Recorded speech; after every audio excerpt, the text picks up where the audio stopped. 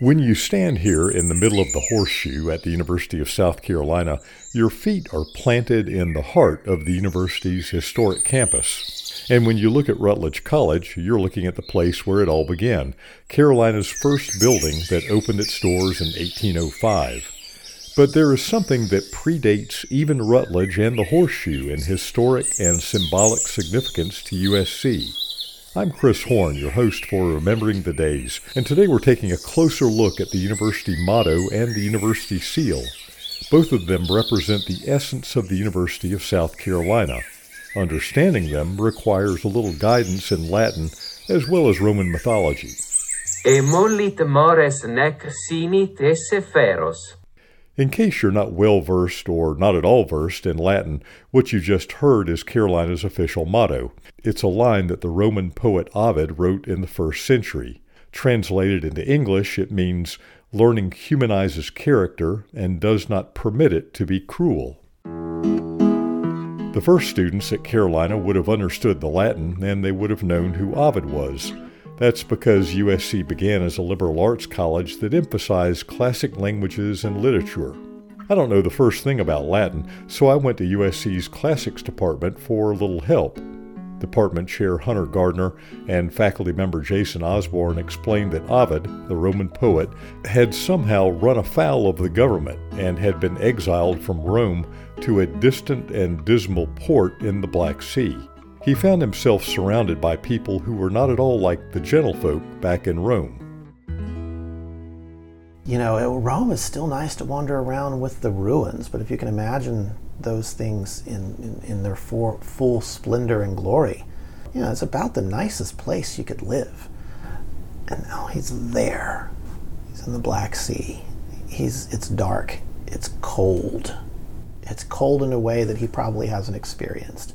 And society there is very, very different. Yeah, he's trying to appeal to the better character of some of the people in the area so that, you know, to instill in them culture. So Ovid was hoping that education, learning, would refine the character of the people around him, perhaps make them a bit more enlightened, a little less crude. It reminds me of a more plain-spoken translation of USC's motto that says, "It takes a roughneck and makes a gentleman of him." One could say that that was more or less the point of higher education in the early 1800s. The first generations of students at South Carolina College were often a rowdy bunch, gambling, drinking, getting into trouble. Go back and listen to the episode about 19th century student pranks if you need a reminder. Those students enrolled at Carolina, and if they stuck around long enough and paid attention to their studies, the refining qualities of education began to take effect. The cavorting and carousing and maybe occasionally dueling that these young men would engage in. And, you know, as that is a coming of age step, you know, so is entering the university and then coming out on the other side as a gentleman. A gentleman fit to be a citizen statesman. Right. In the tradition of Cicero. That's really a goal, an ideal, something that they're looking for. We could call the motto, "Learning humanizes character and does not permit it to be cruel," USC's vision statement. And in the same vein, the university seal speaks to the soul of the institution. University seals have been around since the 12th century in Europe, so USC's seal is a relative latecomer to the party, even though it was adopted a couple of years before the university opened its doors in 1805. If you're a USC graduate, you can find the university seal on your diploma. It's an oval-shaped piece of artwork that contains the university motto and depicts two Roman goddesses shaking hands. The one on the left is Libertas, the Roman goddess of liberty, and the one on the right is Minerva, the premier goddess of wisdom. Our two classics professors speculate that since the Revolutionary War had ended only about 20 years before South Carolina College was chartered, the idea of liberty was fresh in mind when the seal was adopted in 1803.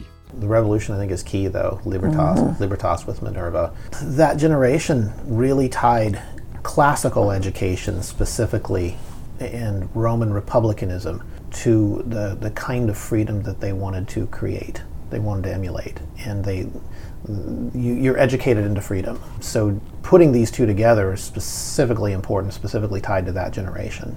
this reminds me that liberal arts, I mean, that whole term comes from the Roman idea of only a free person, freeborn person, really was in the Roman mind suited for this kind of education where it was poetry, rhetoric, in fact, not some of the things like the sciences and medicine that we now sort of revere.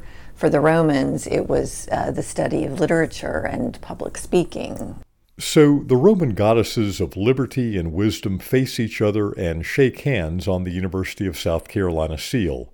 It's the sort of noble ideal that I don't think anyone would argue with.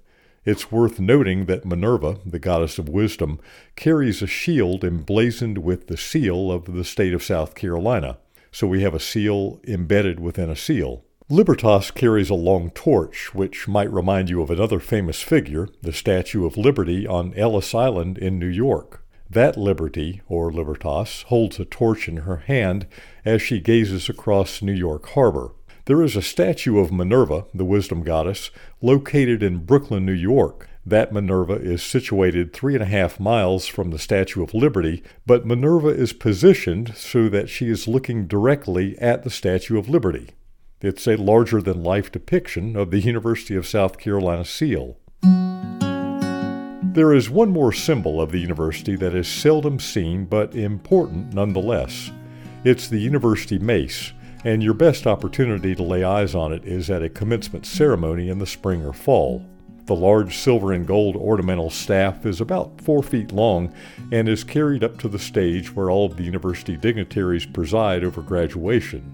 The university mace was fashioned by an English silversmith and dedicated in 1967. I'm going to describe it to you because the mace has a lot of details that can't be seen unless you're really up close. The head of the mace is mounted with the University and State of South Carolina seals, as well as the Great Seal of the United States. The tip of the mace resembles South Carolina's state tree, the palmetto, and the palmetto fronds are formed by 13 stars, representing the founding colonies, including South Carolina. The shaft of the mace is decorated with 8 stars, reminding us that South Carolina was the 8th state to enter the Union. The mace is considered to be the embodiment of the university, and the president of student government has the privilege and responsibility of carrying the mace at commencement ceremonies. I asked Emmy Thompson, the current student government president, what it's like to be entrusted with such a giant piece of bling. I think it's a really special honor that the student body president gets to carry that and lead the whole platform party out at graduation. During the spring commencement, that was when they gave me the big rundown on just kind of the history of the mace. Don't drop it. They told me you don't have to handle it with gloves always. It is a little heavy, so they make sure somebody else carries it for you until you get out to the entrance of colonial life. They did kind of walk me through like how I hold it. The university seal always faces out on the front. Of all 3 symbols, motto, seal, and mace, I suppose the one that we rub elbows with the most is the motto. I mean, we don't go around spouting the Latin phrase, but as Carolina graduates, or graduates of any college or university, our learning, hopefully, has refined us. It has humanized our character. Well, that's all for this episode. On the next Remembering the Days, we're going back to 1965 when a special basketball team led by a special coach did the unimaginable in their first conference game of the season. Find out what happened from one of the USC star players of that game and 2 of the fans who watched it happen. Until then, I'm Chris Horn. Forever to thee.